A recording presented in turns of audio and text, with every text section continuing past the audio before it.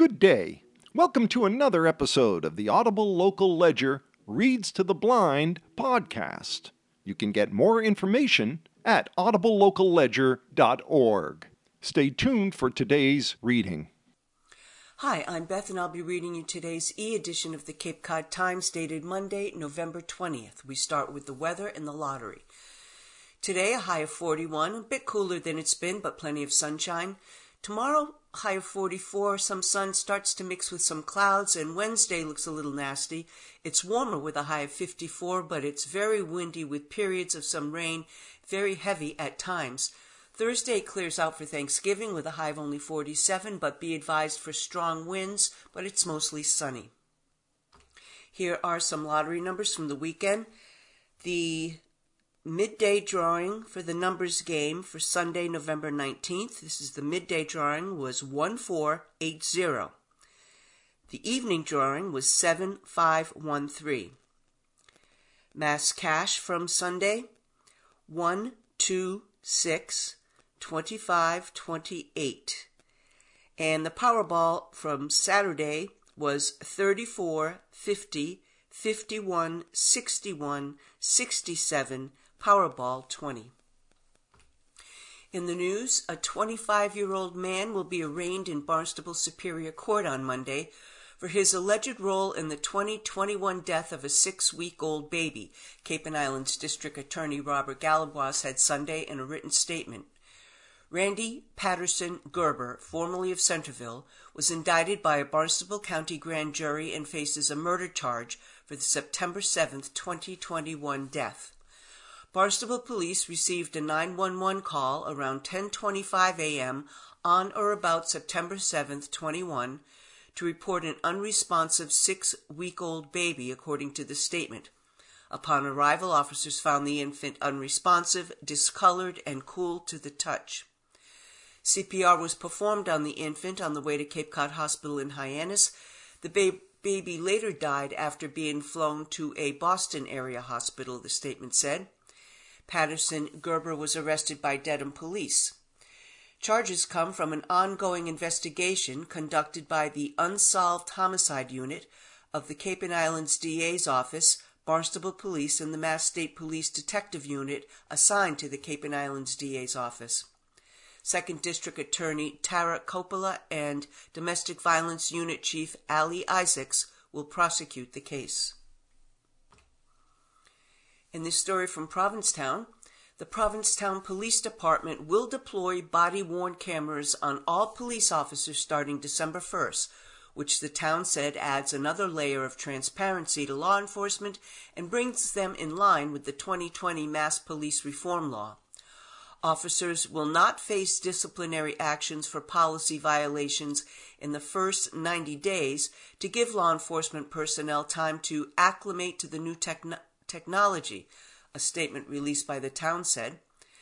The police and town manager's office could not be reached for comment to explain what such policy violations would entail. Select Board member Eric Borg said the initiative is a step in the right direction for safety, accountability, and community policing. We want a police force that is familiar with the community and truly part of the community, Borg said. And so, to me, community policing just means that we're providing a little service that benefits all of us. Other police departments on the Cape, such as Wellfleet, Mashpee, and Yarmouth, have already implemented a body-worn camera policy. Such initiatives have proven to enhance public trust and reduce officer complaints, the Provincetown statement said. The footage will not be monitored live. Instead, it will be uploaded at the end of an officer's shift for later use if need be. Officers will be told to inform subjects they are being recorded according to departmental policy. It's a really positive thing for Provincetown, Borg said. We want a police force that is truly here to protect and serve. And seeing as it's Thanksgiving week, here's this headline: Turkey dinner, 200 ticks a day. It's by Steve Heaslip of the Cape Cod Times. He writes, "Let's talk turkey. 2024 has been a good year for the bird, both ones piled high in the grocery store freezer and the wild variety pecking their way around just about every Cape Cod neighborhood. For the shrink-wrap ones awaiting a Thursday morning roasting, good news. USA Today reporter Eric Lagata writes that prices are down compared to last year as the market recovers from inflation and limited production from avian influenza. Indeed, they are. This intrepid photojournalist was able to procure this year's holiday bird, a 24-pounder, at a local grocery chain for 47 cents a pound. Piling the rest of the big day supplies into the cart provided a bit more sticker shock, but worth it for a holiday whose main attraction is a table full of comfort food. Turkey time doesn't end at the grocery store in November. There is nothing like a good turkey photo as a timely image. 40 years ago, when on photo patrol, the sight of a wild turkey on the side of the road would produce a hard stop and quick dash with a long lens to make a photo. Back then, it was a rare sight. The state's website tells the story of mass wildlife biologists trapping 37 turkeys in New York State back in the 70s and releasing them in the Berkshires, a most successful effort. Today, it is rare to drive anywhere on the Cape and not see a couple of them. The bird Ben Franklin wanted to be our national bird appears quite content here. Looking prehistoric as they roost in trees at night, each morning they gather up their flocks, scratching through front lawns and woods. Wild Birds Unlimited says an adult bird may eat up to 200 ticks a day as they make their way through the suburbs. The local turkey clan that wanders my neighborhood has a showstopper. One of the birds is all white. It's been around for several years and can often be found along Route 6A just east of the intersection with 132. Recently, it has been a part of my daily leaf removal operation, which usually starts just before dusk. The group is not tame, keeping their distance, but also doesn't seem bothered by an old guy with an old bedsheet and rake joining them and scratching the grass. They come within about 20 feet. I keep a camera handy. They are amenable to posing before growing bored with the process. As darkness settles in, they lumber into flight, preferring an old oak for their nighttime perch. I doubt they sense one of their farmyard relatives is thawing in my refrigerator, but we all get along, and it's nice to have company this time of year, which is what Thanksgiving is all about. And that was written by Steve Heaslip, who's a photographer for the Cape Cod Times. And in another holiday-related story, there's good news for Americans who plan to hit the roads for Thanksgiving. Gas prices are falling nationwide. The national average for a gallon of unleaded gas dropped Saturday to $3.32, the lowest since last February, according to AAA. Even in California, where prices are among the highest in the country, a gallon of unleaded has fallen to $5 per gallon from $5.63 a month ago. Gas app company Gas Buddy posted an even lower average price for California, $5 no more. California's average gas price has fallen to $4.96 per gallon, the lowest since August. With AAA predicting that 55.4 million Americans will travel at least 50 miles between Wednesday and November 26, with 49.1 million of them driving, they certainly can be thankful for the decline in gas prices. Average gas prices have plummeted in all 50 states in the weeks ahead of Thanksgiving. Dahan, who is from the AAA organization, expects the national average price of gas to drop even further by the time Americans start to travel en masse. He forecasts $3.25 per gallon. Even so, that's still the fourth highest Thanksgiving pump price since 2013, Gas Buddy data shows. The lowest Thanksgiving gas prices were $2.05 in 2015, $2.11 in 2020, and $2.13 in 2016. The drop in gas prices is partly seasonal and partly due to lower oil prices. Gas is refined from oil, so the cost of crude determines about half the price of a gallon of gasoline. Fall also brings a less expensive winter blend gas that's formulated to help engines run in the cold. The switch to winter blend alone knocks off several cents per gallon, AAA says. Meantime, oil prices are hovering near the lowest level since July amid growing concerns of weak global demand as economies in Europe and China show signs of sluggishness. Weak economies produce less, which means they use less oil and gas to make and move people and products.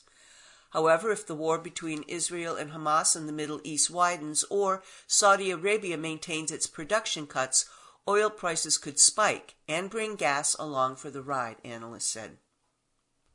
And here's the main front page story today, headline Tight Control, How Massachusetts Officials Influenced an Independent Racial Profiling Study. When Massachusetts released its first taxpayer-funded report on racial profiling in 2 decades last year, the narrative was clear. Researchers found no support for patterns of racial disparity in traffic stops, state public safety officials wrote in a press release. But a USA Today Network investigation by the Cape Cod Times, Worcester Telegram and Gazette, and USA Today raises serious questions about how the study was procured, influenced, and framed by staff at the state's public safety agency. It appears to not be consistent with legislative intent. Katie Naples-Mitchell, who's director of the program in criminal justice policy and management at Harvard's Kennedy School, said of the agency's work on the report. Despite claiming the report was independent, the Executive Office of Public Safety and Security tightly controlled the researchers' work, a review of hundreds of emails reveals. The Public Safety Secretary and the Attorney General used the results of only one test of racial disparity, known as Veil of Darkness, to encourage, rather than order, 3 departments to collect additional data to probe potential bias. An expert who reviewed the study, conducted by researchers who noted no experience analyzing racial disparities in traffic stops on their application, told the US Today Network the test's methodology was seriously flawed. Although the 415-page report detailed inequities in other tests of racial disparity performed by the research team, state officials didn't mention those in the press release announcing its release. Among the findings, Black and Hispanic drivers were more likely to receive a criminal citation and more likely to be arrested, and that non-white motorists were more likely to be searched. Governor Maura Healey, Attorney General when the profiling report was released, declined repeated interview requests. Public Safety Secretary Terrence Reedy also declined interview requests. I would say it does not sound like an independent study, said Edward Flynn, who held Reedy's role in 2004, told reporters. After the last taxpayer-funded report on racial profiling way back in 2004, Flynn and then Attorney General Thomas Riley ordered 2/3 of Mass departments to collect demographic data for all drivers stopped, including those given verbal warnings, for 1 year. Police pilloried the study as political.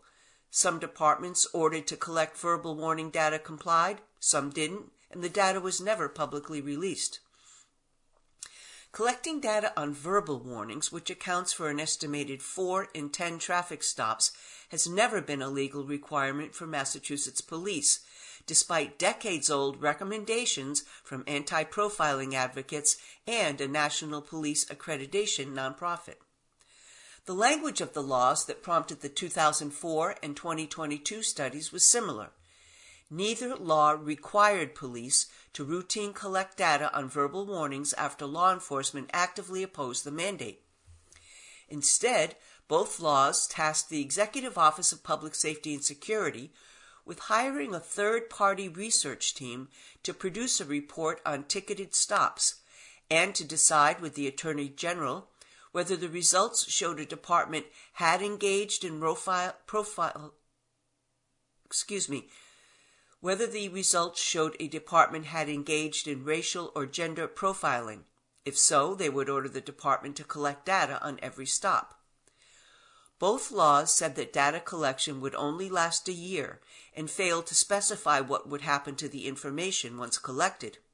In 2019, lawmakers also left racial profiling, a lightning rod term, undefined. I would like to go on record today in calling on our Secretary of Public Safety to communicate clearly and in advance to the people of the Commonwealth what kind of disparities will constitute engaging in racial profiling, former State Senator Sonia Chang Diaz, a Democrat from Boston, said on the day the 2019 bill passed. The Public Safety Agency, then led by Secretary Thomas Turco and Reedy, his undersecretary, never did so. The agency shared law enforcement's position against collecting data on all stops. An internal memo which circulated during negotiations of the 2019 law shows. When the agency released the report 3 years later, critics noted that the press release failed to mention many of the disparities researchers found. The report highlights in dozens of towns statistically significant racial disparities in the rates of criminal citations as well as searches and arrests.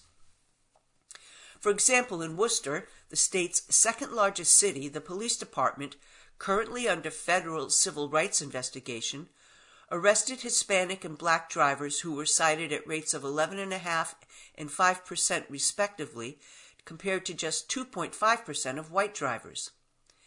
Naples Mitchell, the Harvard expert, said such disparities have been cited in other studies as evidence of discrimination.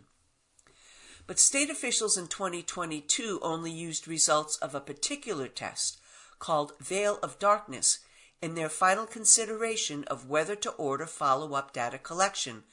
That's according to Elaine Driscoll, an agency spokesperson. State officials barred the research team from speaking with reporters. Naples Mitchell was among many critics of their report. One document obtained by the USA Today network showed agency staff discussed whether to respond to the allegation the report had suffered a whitewashing. The team of researchers the agency hired had never produced a study of racial disparities in traffic stops before, bid documents show. They were selected over 2 other teams that had, including one led by Northeastern's Jack McDivitt, a longtime expert in the field and a lead author of the 2004 study. The applicants' proposals were scored by state employees who worked for the Public Safety Agency for less than 2 years, payroll records show.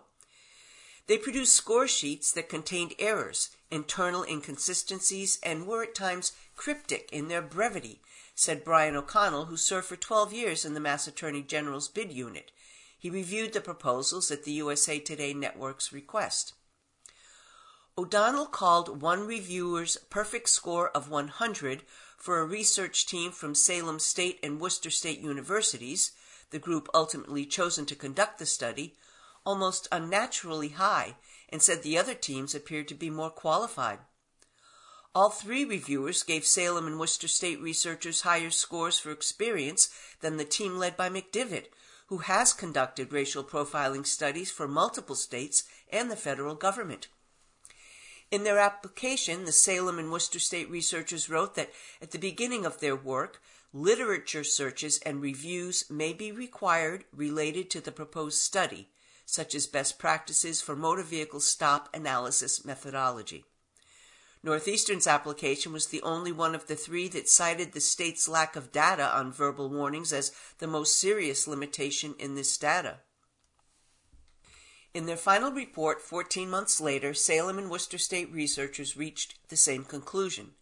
Quote, "It would be particularly important to have data on verbal warnings to examine potential racial disparities in who is given a verbal warning and who is cited, as these are often the violations that allow for the most discretion," they wrote. The chosen team, all of them professors with gang prevention research experience, Salem State's Gina Curcio and 2 from Worcester State, Joseph Gustafson and Francis Olive, were given close guidance and a tight deadline. Emails show researchers couldn't start their work in earnest until late March 2021, when state staff first shared the citation data set for analysis. The first deadline for a completed draft report was late April 2021, which would have given the team about a month.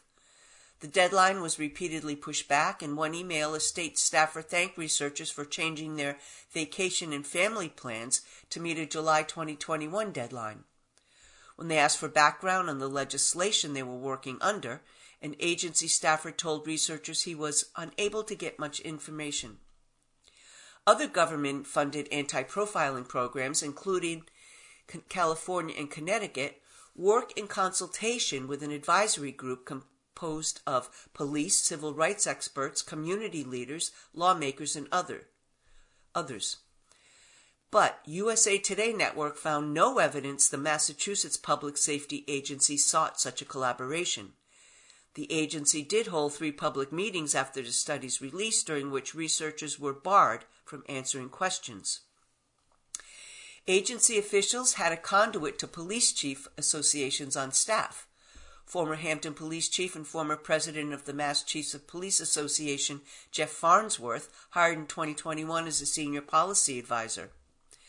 Farnsworth, as well as Turco, Reedy, and the agency's general counsel, Susan Terry, was invited to a meeting that a staffer told researchers would be an opportunity to meet some people and present your general research plan. Early drafts of a May 2021 presentation to state officials show researchers plan to emulate the nationally recognized anti-profiling program in Connecticut, which itself was inspired by McDivitt's work in 2004. 11 days after the May 2021 meeting, where researchers presented their plan to top agency brass, a staffer conveyed a message from Terry. In a very constructive manner, Sue asked that your team stay away from the solution proposal piece and stay primarily focused on the analysis of the data, the state staffer wrote. She mentioned there are a couple of additional pieces of legislation and case law that are in play in terms of the state maintaining control of the solution. Terry alluded to a ruling from the state's highest court that aimed to make it easier for people to claim racial profiling in court, and to a 2020 police reform law that defined profiling as differential treatment based on race, evidenced through statistically significant data. Agency staff declined to answer questions about the email, including what Terry meant by the state maintaining control of the situation. Driscoll, the agency spokesperson, asserted the researchers' work was independent. Some researchers consider the veil of darkness to be the gold standard of racial profiling tests, but it has many critics. People said the test's limitations, as well as the limits of other tests, are why the program bases its ultimate findings on multiple tests, only one of which is the veil of darkness. The veil of darkness test eventually anchored the state press release announcing the report, which noted the statewide analysis found no support for patterns of racial disparity in traffic stops. The Massachusetts Traffic Stop Report deviates significantly from best practice, said Matthew Ross, a professor at both Northeastern University's School of Public Policy and Urban Affairs and its Department of Economics, who has conducted analysis of racial disparities in traffic stops for the U.S. Department of Justice and states, including Connecticut and Rhode Island. After reviewing the report's veil of darkness results, he said the authors appear to have cherry-picked results that show no or even reverse discrimination. One of the biggest issues, Ross stressed, is that researchers analyzed citations that were issued outside of what is known as the intertwilight window, a time of day that is light in the summer and dark in the winter because of variations in sunset and daylight savings time. Using tickets issued during that time makes it more likely the same drivers, such as commuters, will be on the road, the only difference being visibility. Citations issued outside of that window should not be analyzed, Ross said, but the research team included them. I have never seen another study that does this, and it is simply wrong, Ross said. Other problems Ross identified, including basing the analysis on traffic citations rather than traffic stops, because more than one citation can be issued per stop, and that researchers failed to limit their analysis to certain types of moving violations. He found other problems too, including a lack of checks and controls normally used by researchers conducting the test. Another limitation was a problem that can only be cured by the legislature. Researchers didn't have data on all traffic stops. At the request of the USA Today network, which again included the Cape Cod Times, Ross conducted several veil of darkness tests using RMV ticket data obtained by reporters that contained more citations than the data set used by the state's researchers. Ross analyzed more than 600,000 traffic stops by individual mass police departments from 2020 to 2022, and identified 22 local departments and 11 state police troops with statistically significant veil of darkness disparities. Ross also conducted a statewide test using stops from a longer period, 2014 to 2022, and that test found that drivers of color were more likely to be stopped during daylight in Massachusetts. Ross broke it down by year and found highly significant racial disparities in 6 of the 9 years. The conventional interpretation of these results is that it is indicative of potential discrimination by mass police against minority motorists, Ross said. 2 years ahead of the 2022 study, the Public Safety Agency quietly released another report required by the 2019 law, an investigation into the feasibility of expanding the state's traffic stop data collection to track stops ending in verbal warnings. It's possible to do it, they found. The legislature has not followed up on that report or the 2022 racial profiling report that followed. Nearly 2 decades after taxpayer-funded researchers first recommend the state collect data on all stops, Massachusetts appears no closer to doing so, making the state ineligible for millions in federal funding used by other states to address bias in traffic enforcement, including Connecticut. Former State Representative Jonathan Hecht, now a member of a group focused on reforming the state legislature, said state lawmakers regularly fail to follow up on legislation they pass, to the state's detriment. Not only are we losing out on this money that Connecticut's getting, not only are we way behind other states in terms of really looking at this problem, but we spent years and years and years turning around on this issue to come up with something that's turned out to not even accomplish what it said it would, Hecht said. When she became governor this year, Healy reappointed the Public Safety Agency officials who oversaw the 2022 report. Her office repeatedly referred questions to the agency, and Healy herself declined to comment for this story, even when approached by reporters after giving a speech outside of the State House to commemorate Juneteenth. "We will defend the truth and lead this nation forward in the fight against racism," Healy told assembled members of the state's Black and Latino Legislative Caucus, calling it a moral imperative to end racial disparities. That also means reckoning and recognizing what's happening here in our own state of Massachusetts. This report was compiled by Jeanette Hinkle, who's a Cape Cod Times staff writer. Bad Petroshen is a Worcester Telegram and Gazette staff writer. Data reporters Dan Kemahill and Diane Zhang did the analysis for USA Today, and Kinga Barondi, Worcester Telegram and Gazette staff writer, all contributed to this report. This headline: WHO team rescues 31 babies in Gaza. The World Health Organization led a team into embattled Al-Shifa Hospital on Sunday, rescuing 31 sick, premature babies and at least 16 health workers and other staff as Israel continued its devastating military campaign across northern Gaza. It was the second WHO-led mission to the hospital in as many days. On Saturday, WHO officials described the hospital as a death zone, with staffers struggling amid limited supplies of food, water, and power. WHO's Director General credited the Palestinian Red Crescent Society with conducting the evacuations under extremely intense and high-risk conditions. Muhammad Abu Salmaya, the director of Al-Shifa Hospital, told Al Jazeera that all of the patients in the facility's intensive care unit have died. He told the outlet that some 7,000 people, including patients, staff, and civilians seeking shelter, remain in the facility without water or electricity. The babies were taken to the neonatal intensive care unit at a maternity hospital in southern Gaza, and planning is underway to transport the dozens of remaining hospital staff and critically ill patients when safe passage can be secured. The hospital has been under siege for weeks amid Israeli claims it was being used by Hamas to stash fighters and weaponry.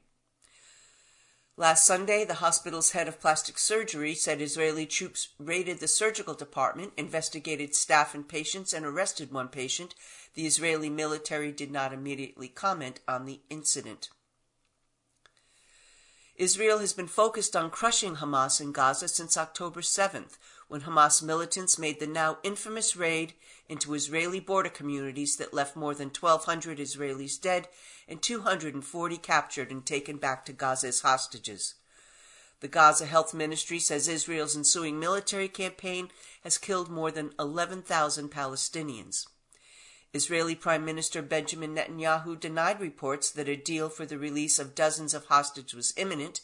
He also denied reports that he rejected Hamas' offer to free all 40 child hostages and release most but not all mothers in return for a ceasefire. So we have reached the halfway point of our broadcast, and at this point we read today's obituaries. Franklin Singh, age 88, of South Yarmouth, died peacefully on November 15th, surrounded by his loving and devoted wife and family.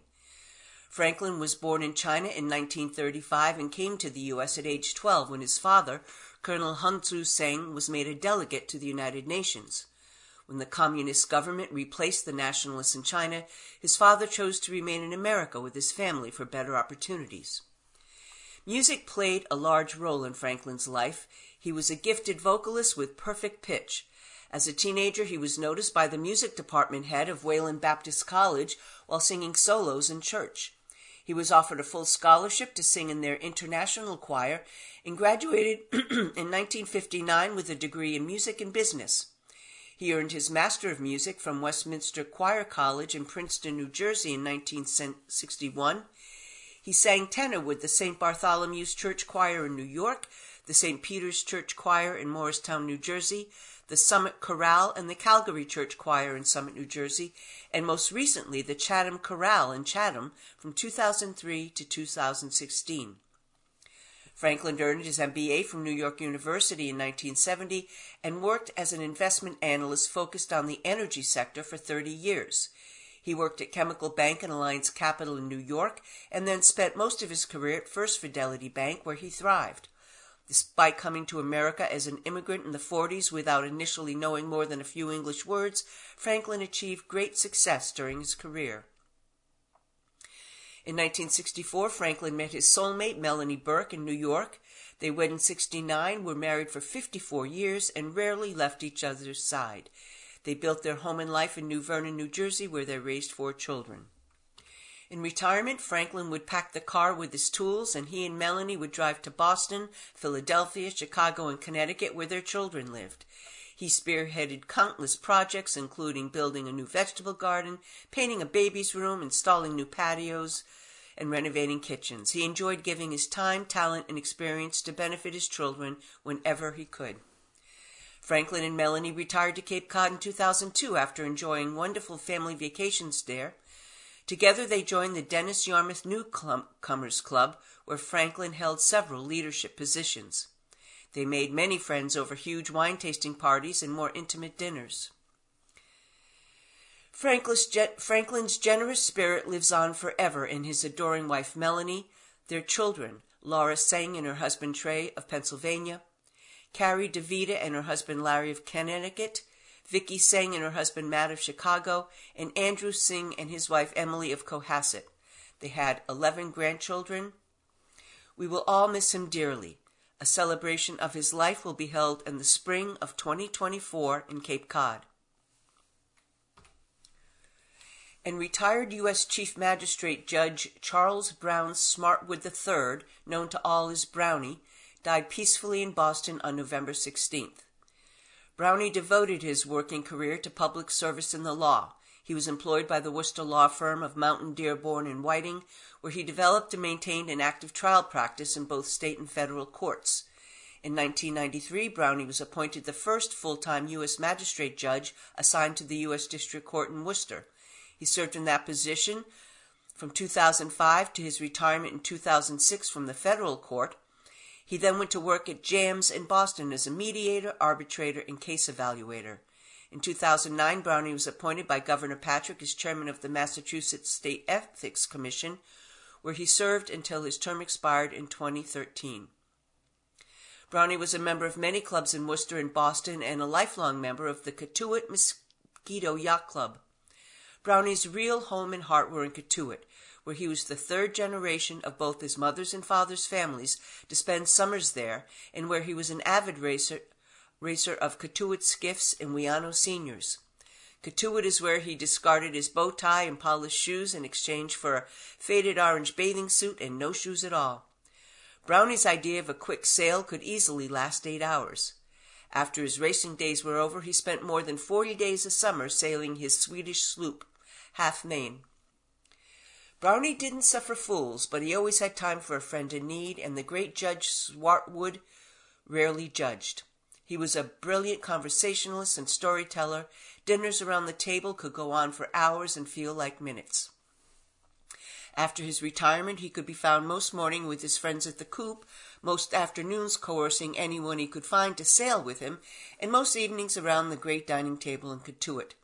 He earned the name No-No to his grandchildren because he would shake his finger at them, admonishing no, no. While they quickly learned that his bark was worse than his bite, the name stuck.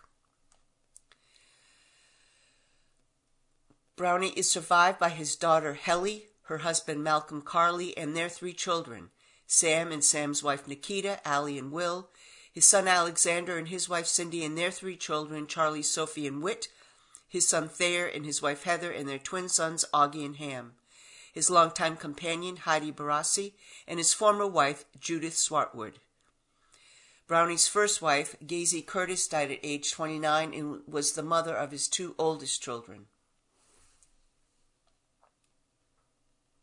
In lieu of flowers, donations in his memory can be made to the Association of the Cotuit Mosquito Yacht Club. Back to the news in this story from Seattle. The suspicious letters sent to vote centers in government buildings in 6 states this month were undeniably scary, some containing traces of fentanyl or white powder, accompanied by not-so-veiled threats and dubious political symbols. Harkening back to the anthrax attacks that killed 5 people in 2001, the mailings are prompting elections officials already frustrated with ongoing harassment and threats to reach out to local police, fire, and health departments for help stocking up on the overdose reversal medication naloxone. Even if there's little risk from incidental contact with the synthetic opioid, having the antidote on hand isn't a bad idea amid an addiction epidemic that is killing more than 100,000 people in the U.S. every year. And it can provide some assurance for stressed ballot workers, election managers say. My team is usually in the direct fire just because we're opening up thousands of millions of ballots, depending on the election, said Eldon Miller, who leads the ballot opening staff at King County Elections in Seattle, which stocked up on naloxone after receiving a fentanyl-laced letter in August. I always say to my team, your safety is my utmost importance. The letters were sent this month to vote centers or government buildings in 6 other states: Georgia, Nevada, California, Oregon, Washington, and Kansas. Some were intercepted before they arrived, but others were delivered, prompting evacuations and delaying vote counts in local elections. The FBI and U.S. Postal Inspection Service are investigating. Some of the letters featured an anti-fascist symbol, a progress pride flag, and a pentagram. While the symbols have sometimes been associated with leftist politics, they also have been used by conservative figures to label and stereotype the left. The sender's political leanings were unclear. Fentanyl, an opioid that can be 50 times as powerful as the same amount of heroin, is driving an overdose crisis as it's pressed into pills or mixed into other drugs. Briefly touching it cannot cause an overdose, and researchers found the risk of fatal overdose from accidental exposure is low, unlike with powdered anthrax that can float in the air and cause deadly infections when inhaled.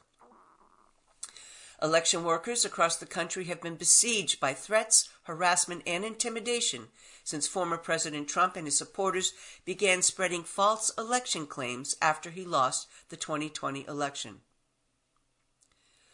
I hope we encourage people to not hurt election officials, said Ann Dover, the elections director in suburban Atlanta's Cherokee County, which did not receive a suspicious letter.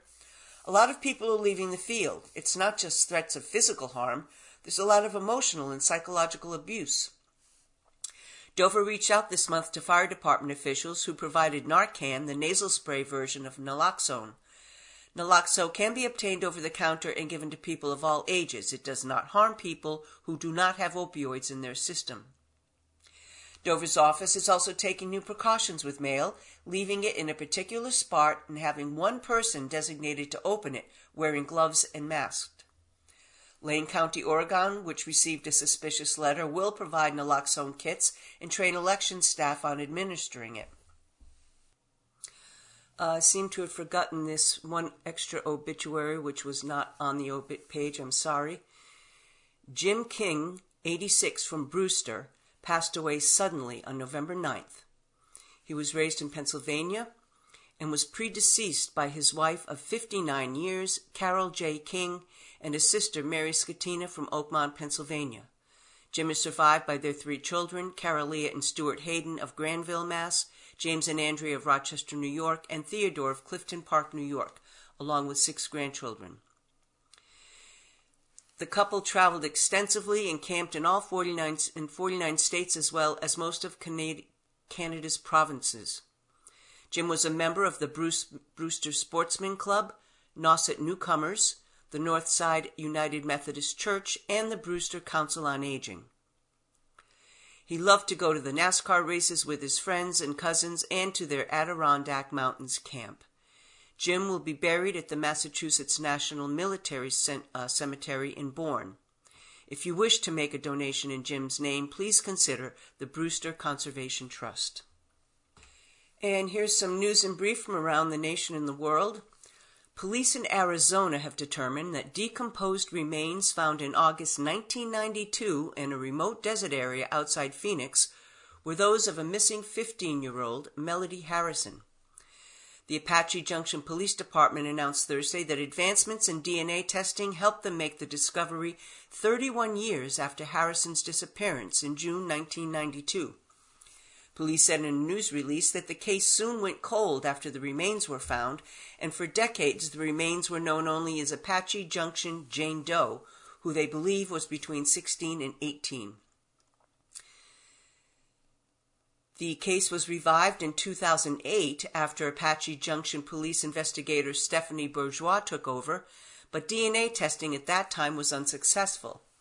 A second test, comparing DNA from the likely family members, confirmed that Apache Junction Jane Doe was Harrison, police said.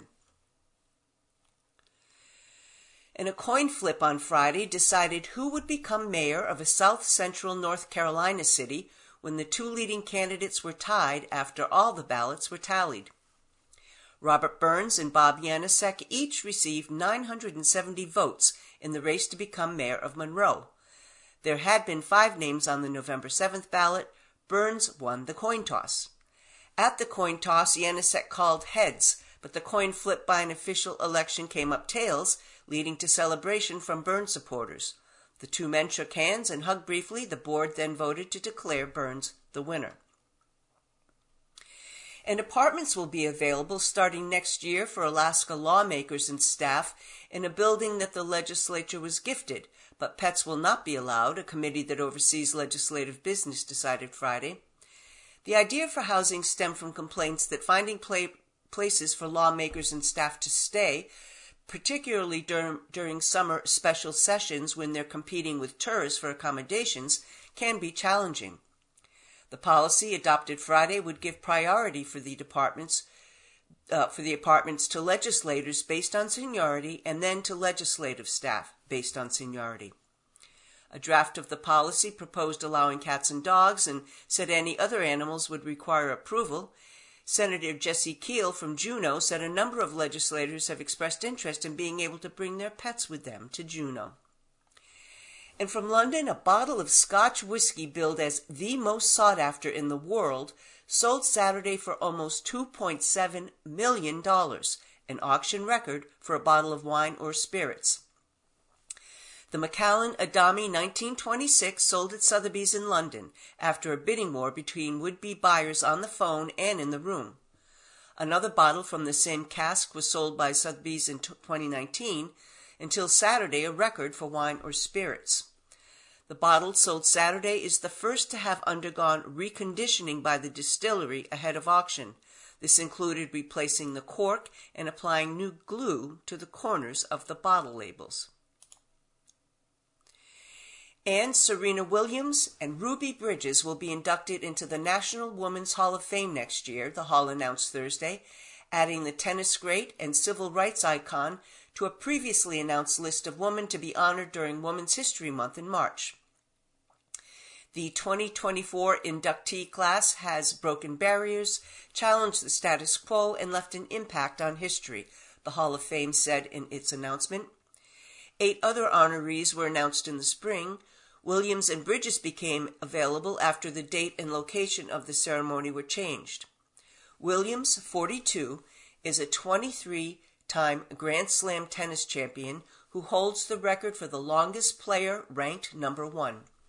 She retired from tennis last year and earlier this month became the first athlete to win the Fashion Icon Award from the Council of Fashion Designers of America.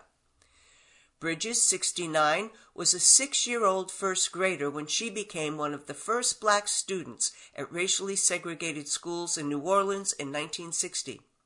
In 1963, painter Norman Rockwell recreated the scene in the painting The Problem We All Live With. The Ruby Bridges Foundation she established 24 years ago promotes tolerance and change through education.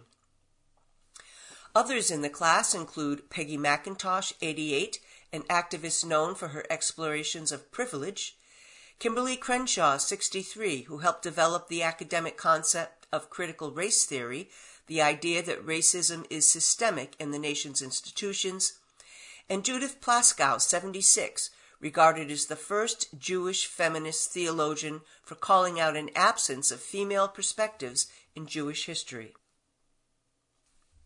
And here's today's Ask Carolyn column with the headline, He Tires of the Constant Picking Up Involved with Husband's ADHD.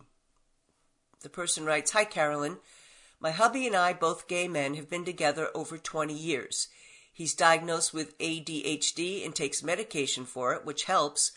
The problem for me is that he is always late, can never get out of the door because of his distraction and forgetfulness, and creates a mess everywhere he goes. I've tried to help by creating a home for items like keys, wallets, phones, etc., but I serve as the finder of everything he misplaced. He also takes everything out and doesn't put it back, which I understand because he's easily distracted. But I'm reaching the point where I'm more frustrated than ever and can't deal with it very well. The constant picking up, cleaning, putting things away are getting to me. I know he can't change, and he's a great husband in all other ways. Any strategies for me so I can reduce my stress about this? Signed, Stressed. And she writes, Dear Stressed, you've basically run into 2 walls. 1, he will not become tidy or prompt, and 2, you will not assume a lifetime of extra daily work without feeling resentful.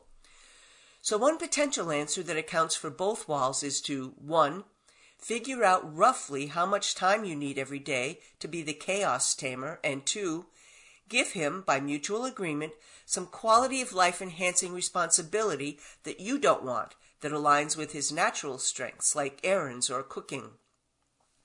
This responsibility can really be anything as long as it fits those basic criteria. It's something he can and will do. It improves your life. It requires similar effort to your chaos taming sessions. What would also help is to name and contain the jobs you're suited to and stuck with. Say 2 15-minute straightenings up per day, which you limit by setting a timer so it doesn't feel like a constant life-eating slog. And here's some readers' thoughts on that. 1, you might also get Bluetooth trackers for his keys and wallets so he can find them himself. 2, someone else says, I'm this person in my relationship. Over time, we've come up with practical strategies. Tracker tags, or a keyless entry system and a secure hide-a-key so I don't get locked out anymore. 3, sometimes I just don't really see mess, so my partner has learned to voice specific actions that are particularly annoying. 4, I can't agree enough with setting up short intervals of cleanup time. And 5, cognitive behavioral therapy in addition to medication for specific strategies to combat the worst symptoms. Someone else wrote, I have one of these partners too. The deal-breaker question is, what is he willing to do to alleviate his problems other than medication? Is he using tools like visual timers? Is he availing himself of ADHD workarounds? And someone else wrote, as someone with ADHD, I hear you.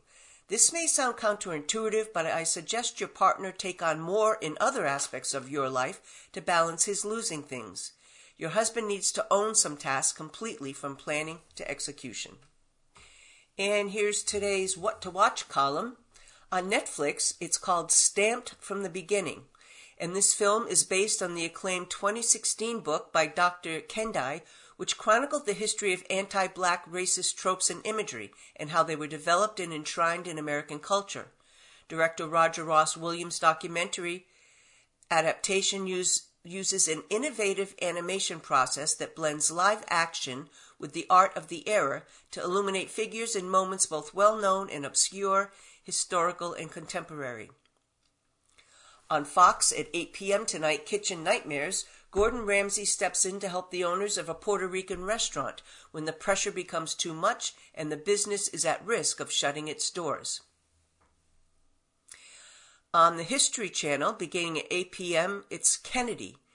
It's the 8-part docu-series about the life of John F. Kennedy concludes with 2 back-to-back hour-long episodes. That's at 8 on the History Channel. And on NBC at 8, The Voice relived this season's best moments so far, from the blind auditions through the knockout rounds, including some hilarious, never-before-seen moments of the coaches. On AMC at 8:30 p.m., it's the movie Groundhog Day. It's been 30 years since we were first introduced to Puxatawney, Pennsylvania, thanks to the Bill Murray and Andy McDowell film Groundhog Day. You can celebrate the film's landmark anniversary by watching television weatherman Phil Connors remain stuck on February 2nd, a day he must live over and over again. At 9 p.m. on Fox, Special Forces World's Toughest Test. The recruits are taken to a remote mountain range where they're tasked with pulling sleds through 2 miles of dangerous terrain. And Rosalind Carter died. She was born August 18, 1927, and she died yesterday. The Washington chattering class, often unsure what to make of outsiders, dubbed Rosalind Carter the Steel Magnolia when she arrived as First Lady. A devout Baptist and mother of 4, she was diminutive and outwardly shy with a soft smile and softer Southern accent. That was the Magnolia. She also was a force behind Jimmy Carter's rise from peanut farmer to winner of the 1976 presidential election. That was the Steel. Yet that obvious, even trite moniker almost certainly undersold her role and impact across the Carters' early life, their 1 White House term, and their 4 decades afterwards as global humanitarians advocating peace, democracy, and the eradication of disease. Through more than 77 years of marriage until her death Sunday at the age of 96, Rosalind Carter was business and political partner, best friend, and closest confidant to the 39th president. A Georgia Democrat like her husband, she became in her own right a leading advocate for people with mental health conditions and family caregivers in American life. And she joined the former president as co-founder of the Carter Center, where they set a new standard for what first couples can accomplish after yielding power.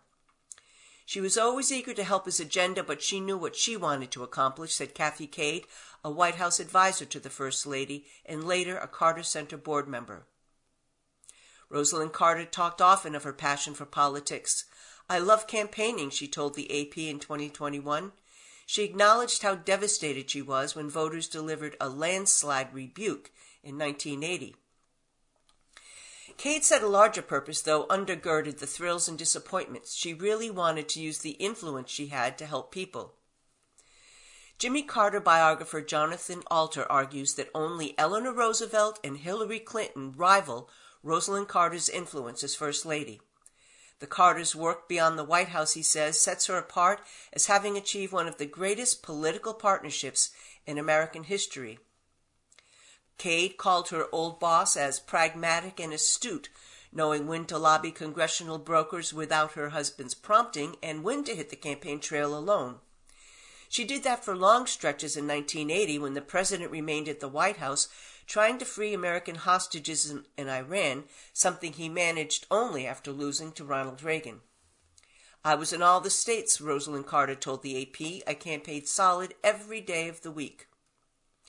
She flouted stereotypes of first ladies as hostesses and fashion mavens. She bought dresses off the rack and established an East Wing office with her own staff and initiatives, a push that culminated in the Mental Health Systems Act of 1980 to steer more federal money to treating mental health, though Reagan reversed course. At the Carter Center, she launched a fellowship for journalists to pursue better coverage of mental health issues. She attended cabinet meetings and testified before Congress. Even when fulfilling traditional responsibilities, she expanded the First Lady's role, helping to establish the regular music production still broadcast as public television's In Performance at the White House. She presided over the inaugural Kennedy Center Honors, prestigious annual awards that still recognize seminal contributions to American culture.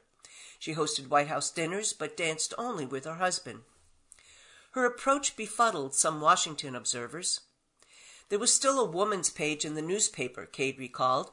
"The reporters who were on the national scene didn't think it was their job to cover what she was doing. She belonged on the woman's page. And the woman's page folks had difficulty understanding what she was doing because she wasn't doing the more traditional First Lady things." Grandson Jason Carter, now Carter Center board member, described her determination that never stopped. "She was physically small, but the strongest, most remarkably tough woman that you would ever hope to see, including as Jimmy Carter's political enforcer. She defended my grandfather in a lot of contexts, including against Democrats and others, confronting in person or via telephone people she thought had damaged his cause. There are certainly stories out there of her, despite her reputation as quiet-spoken, cursing a blue streak at folks who said bad things about my grandfather," he added, laughing as he imagined his grandmother threatening befuddled powers with a string of F-bombs. The younger Carter, himself a one-time Georgia state senator and unsuccessful candidate for governor, called her the best politician in the family. Yet she always connected politics to policy, and those policy outcomes to people's lives, connections forged from her earliest years in the Depression era, deep South. Eleanor Rosalind Smith was born August 18, 1927 in Plains, delivered by nurse Lillian Carter, a neighbor. Miss Lillian brought her son, Jimmy, then almost 3, back to the Smith home a few days later to meet the baby. Not long after, James Earl Carter Sr. moved his family to a farm outside Plains, but the Carter and Smith children attended the same all-white schools in town.